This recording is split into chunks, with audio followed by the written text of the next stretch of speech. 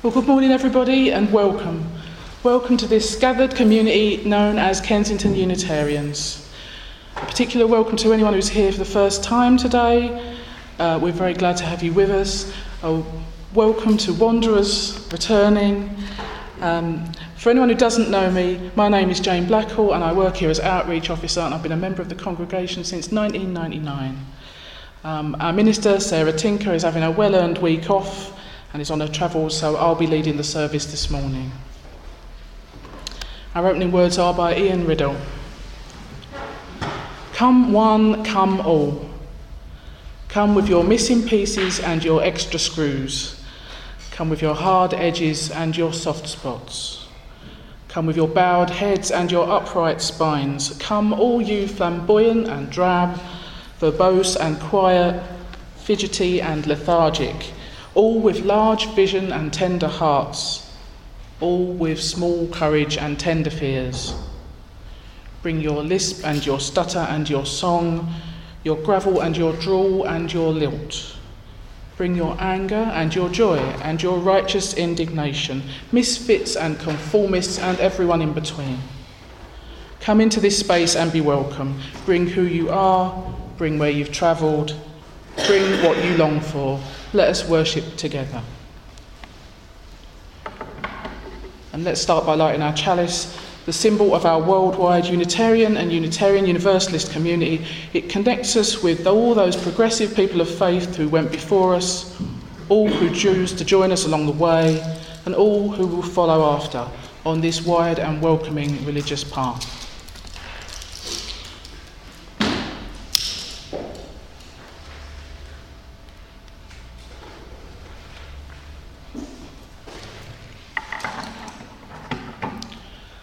Our prophets died for the freedom of faith. We are here in their spirit. We are here to practice and sustain our living tradition, to light a chalice, claiming for justice the heat and power of the fire. In our free faith, we are here seeking freedom from despair, the freedom to be loved as ourselves, and the freedom to grow beyond imagination. We are here gathered in the name of all we find holy. Let us give thanks for the gift of gathering here this morning.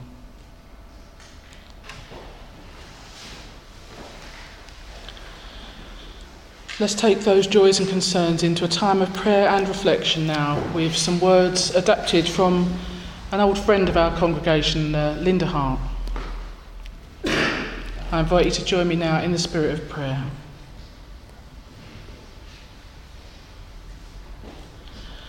Let us pause here in this time and place and welcome into ourselves and into this gathering the awareness of that which gives us life. So many blessings scattered throughout our days. The morning after a good night's sleep, the presence of someone whose love radiates, the cup of tea warm in your hand. And so many blessings scattered throughout the world, the rightness of truth told and fought for, the comfort of the lost found again, the joy of those who come home safe from harm's way. Call to yourself and into this gathering the awareness of that which gives you life, and holding that power and promise, may we acknowledge that which has torn at our hearts this week. May we acknowledge the loss and the pain and the sorrow that we bear. May we acknowledge our own failings and faults, the frailty of being human.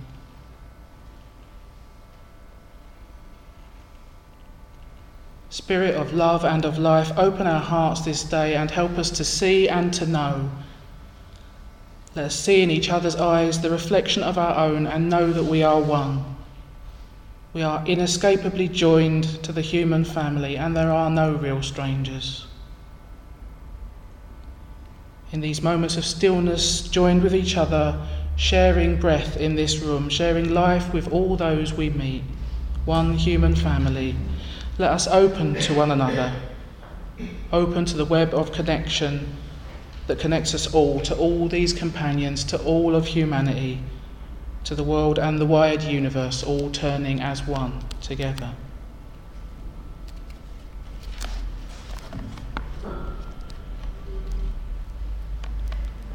And let these feelings of connection, sympathy, compassion and love be with us this day and in the days to come. Amen. Our first reading today is by Kristin Neff, who literally wrote the book on self-compassion. This is a wonderful, accessible, down-to-earth read on the subject, and she's also made loads of great resources available on her website. Just search for Kristin Neff, and there's all sorts of meditations and great stuff you can download for free.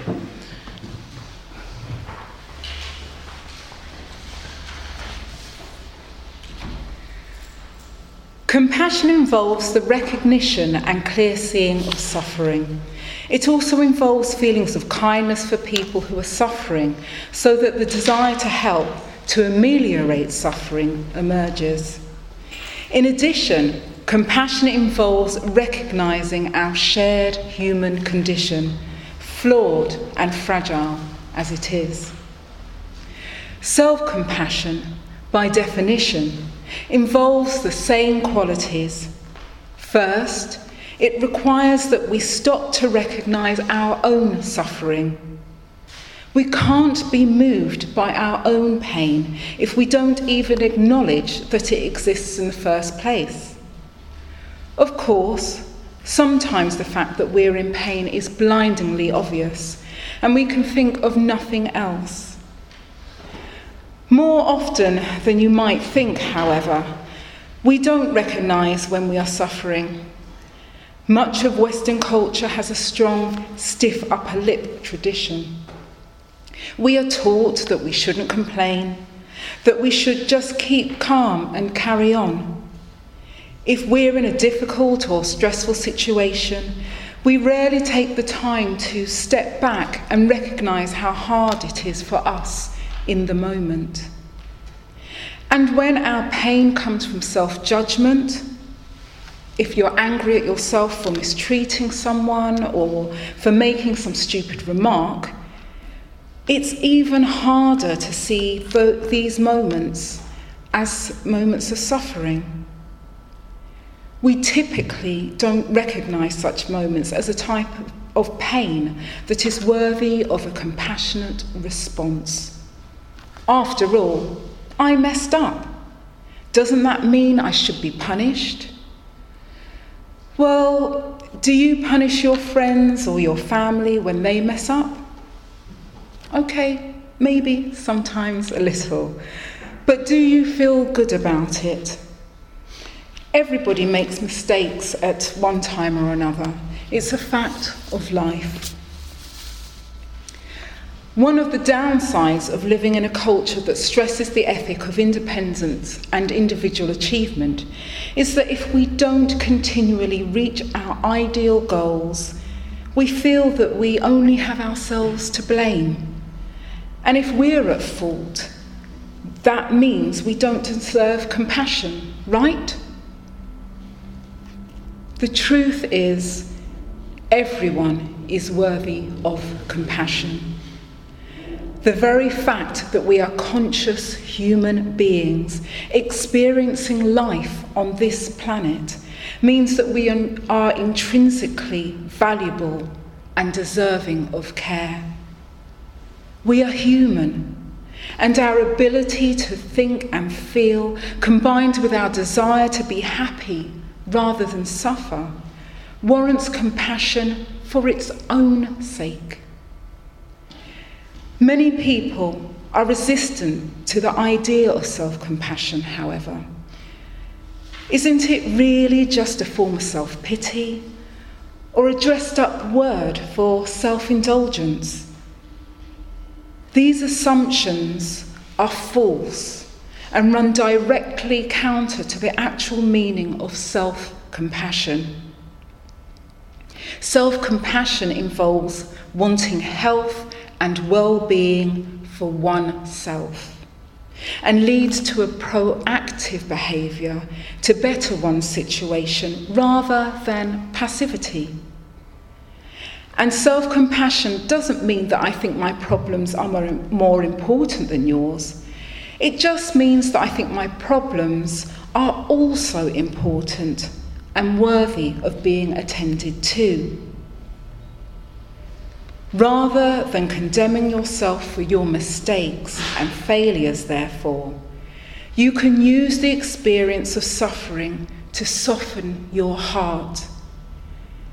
By giving ourselves unconditional kindness and comfort, while embracing the human experience, difficult as it is, we avoid destructive patterns of fear, negativity, and isolation.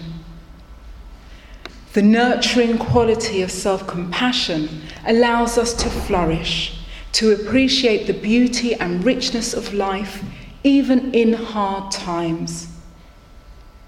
By tapping into our inner wellspring of kindness and acknowledging the shared nature of our imperfect human condition, we can start to feel more secure, accepted, and alive.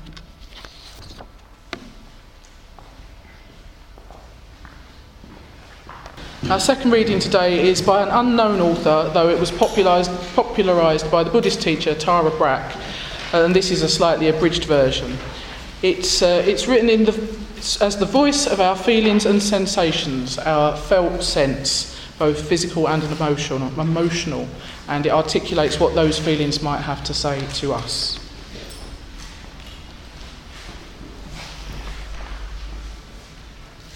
I am the pain in your head, the knot in your stomach, the unspoken grief in your smile. I am your high blood sugar, your elevated blood pressure, your fear of challenge, your lack of trust. I am your hot flushes, your cold hands and feet, your agitation and your fatigue. I am your shortness of breath, your fragile lower back, the cramp in your neck, the despair in your sigh. I am the pressure in your heart, the pain down your arm, your bloated belly, your constant hunger. I am where you hurt, the fear that persists, your sadness of dreams unfulfilled. I am your symptoms, the causes of your concern, the signs of imbalance, your condition of dis-ease. You tend to disown me, suppress me, ignore me, inflate me, coddle me, condemn me. I am not coming forth for myself, as I am not separate from all that is you. I come to garner your attention, to enjoin your embrace, so I can reveal my secrets. I have only your best interests at heart, as I seek health and wholeness by simply announcing myself. I implore you, I am a messenger with good news, as disturbing as I can be at some times. I want to guide you back to those tender places in yourself, the places where you can hold yourself with compassion and honesty. If you look beyond my appearance, you may find that I am a voice from your soul. I may ask you to get more sleep, eat differently, exercise regularly, breathe more consciously. I might encourage you to see a vaster reality and worry less about the day-to-day fluctuations of life. I may ask you to explore the bonds and the wounds of your relationships. I may remind you to be more generous and expansive, or to attend to protecting your heart from insult. I might have you laugh more, spend more time in nature, eat when you're hungry, and less when pained or bored. Spend time every day, if only for a few minutes, being still. I am your friend, not your enemy. I have no desire to bring pain and suffering into your life. I am simply tugging at your sleeve, too long immune to gentle nudges. I desire for you to allow me to speak to you in a way that enlivens your highest instincts for self-care. My charge is to energize you to listen to me with a sensitive ear and heart. You are a being so vast, so complex, with amazing capacities for self-regulation and healing. Let me be one of the harbingers that lead you to the mysterious core of your being, where insight and wisdom are naturally available when called upon with a sincere heart.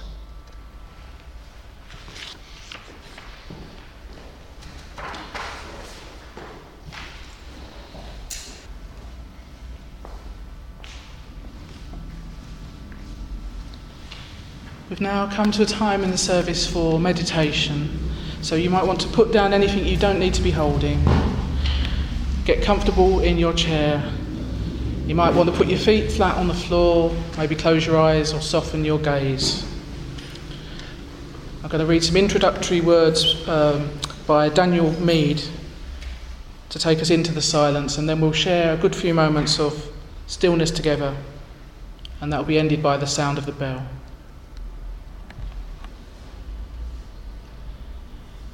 If you would grow to be your best self, be patient, not demanding, accepting, not condemning, nurturing, not withholding, self-marvelling, not belittling, gently guiding, not pushing and punishing, for you are more sensitive than you know. Humankind is as tough as war, yet delicate as flowers. We can endure agonies, but we open fully only to warmth and light, and our need to grow is as fragile as a fragrance dispersed by storms of will, to return only when those storms are still. So accept, respect, attend to your sensitivity. A flower cannot be opened with a hammer. You are more sensitive than you know.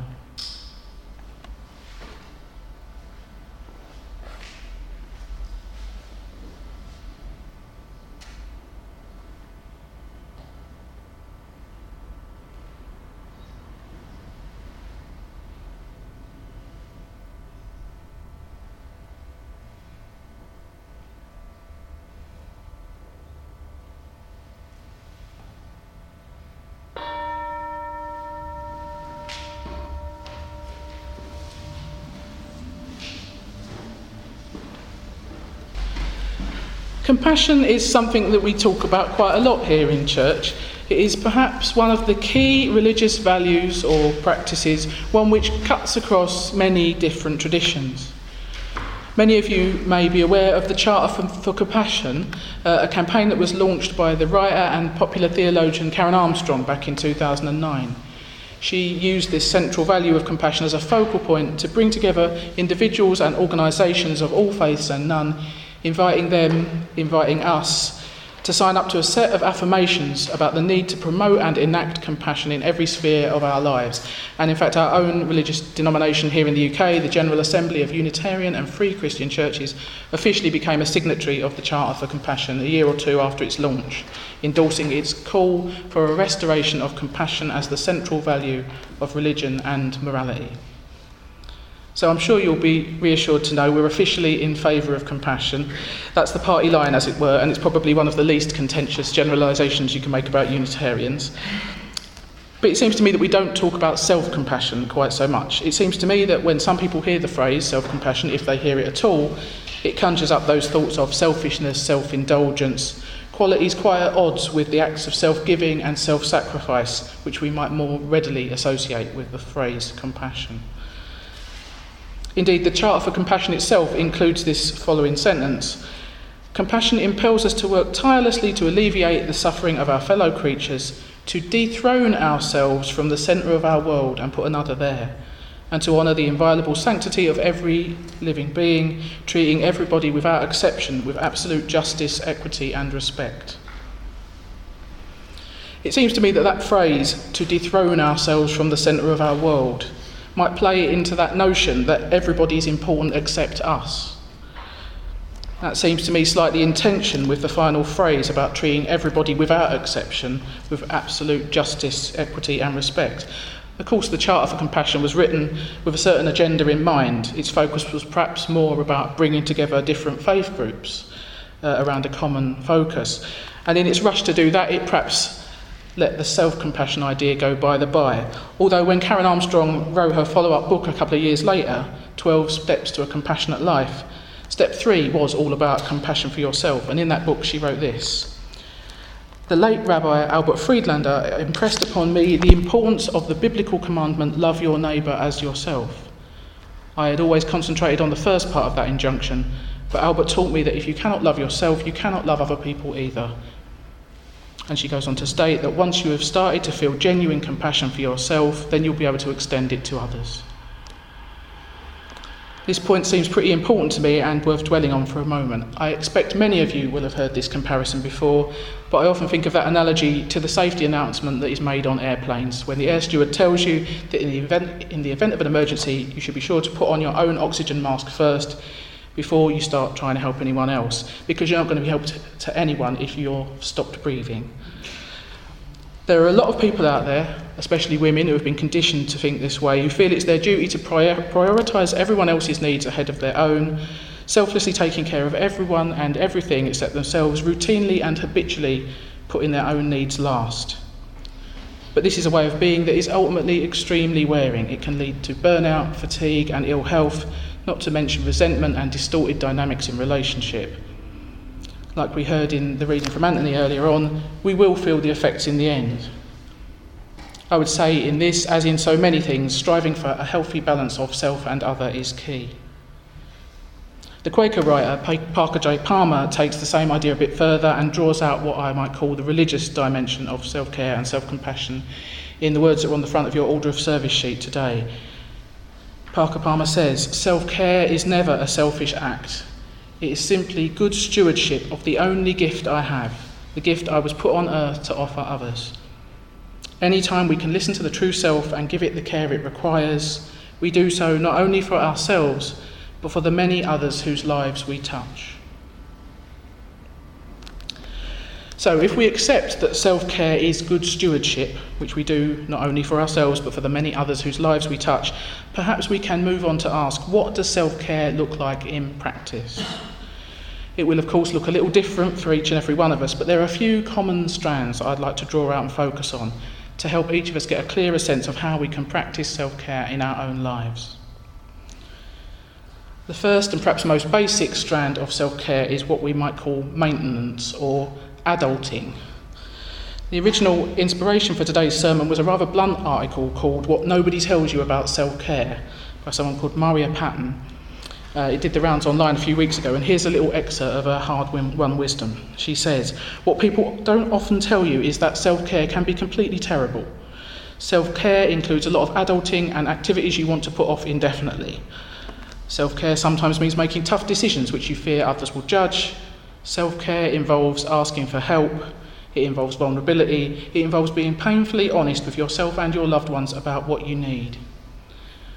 She goes on to talk about attending to medical matters, making dental appointments and eye tests, turning up for smears and mammograms, financial matters, bracing yourself to check your bank balance regularly when you'd rather not look at that, paying your bills, and also practical domestic matters, bracing yourself to mend and maintain the bits about the house that you rely on, staying vaguely on top of your paperwork and keeping a reasonably orderly environment to live in. These sort of things are all too easy to let slide when you're not looking after yourself, when things are not going well. One way of motivating yourself to do this necessary but not very fun self-care is to think about your future self as almost a separate person. You're doing a kindness for future you. In that same article, Maria Patton also makes reference to a second strand of self-care that I want to mention, though she does it in a slightly backhanded way. I'm going to call this strand little boosts. It's the sort of self-care that you might typically read about in glossy magazines. She says, typically when self-care is referenced, the speaker is referring to activities and experiences that bring you pleasure. Go to a yoga class, take a walk on a sunny day, protect your leisure time, get a manicure, soak in a bubble bath, treat yourself. And although she's a bit flippant about it, she also says, pleasure is great and it's important. During seasons when I am depressed, I force myself to indulge in pleasure as though it were a lifeline, because feeling bad all day, every day is exhausting. It's not good for your body or your heart or your psyche. So when everything is getting on top of you, a bit of escapism is okay, surely. Temporarily soothing or distracting activities can provide a little boost to help you get by. Watch some undemanding telly, get out a jigsaw puzzle, go dancing, have that bubble bath. It's not like you're going to run away from your troubles or the world's troubles indefinitely. It is totally legitimate to claim a bit of breathing space to recover and regather yourself.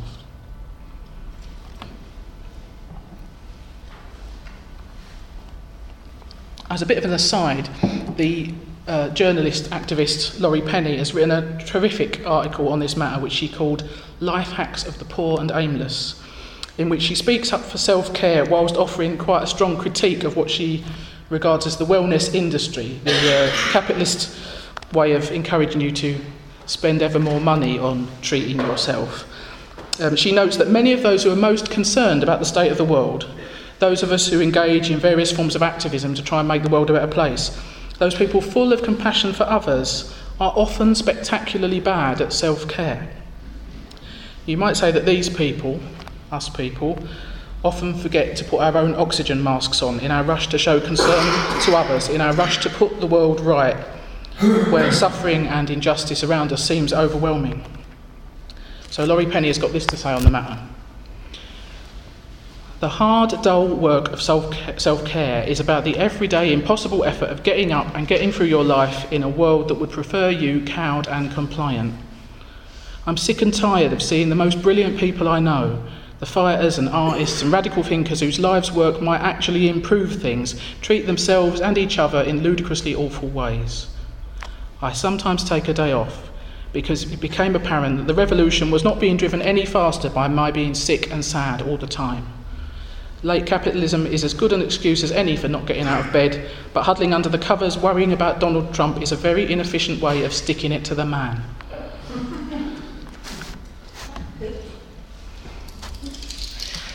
This brings us to a third strand of self-care, the sort that we need in emergencies. If you take a look in your order of service, you'll find a blue sheet.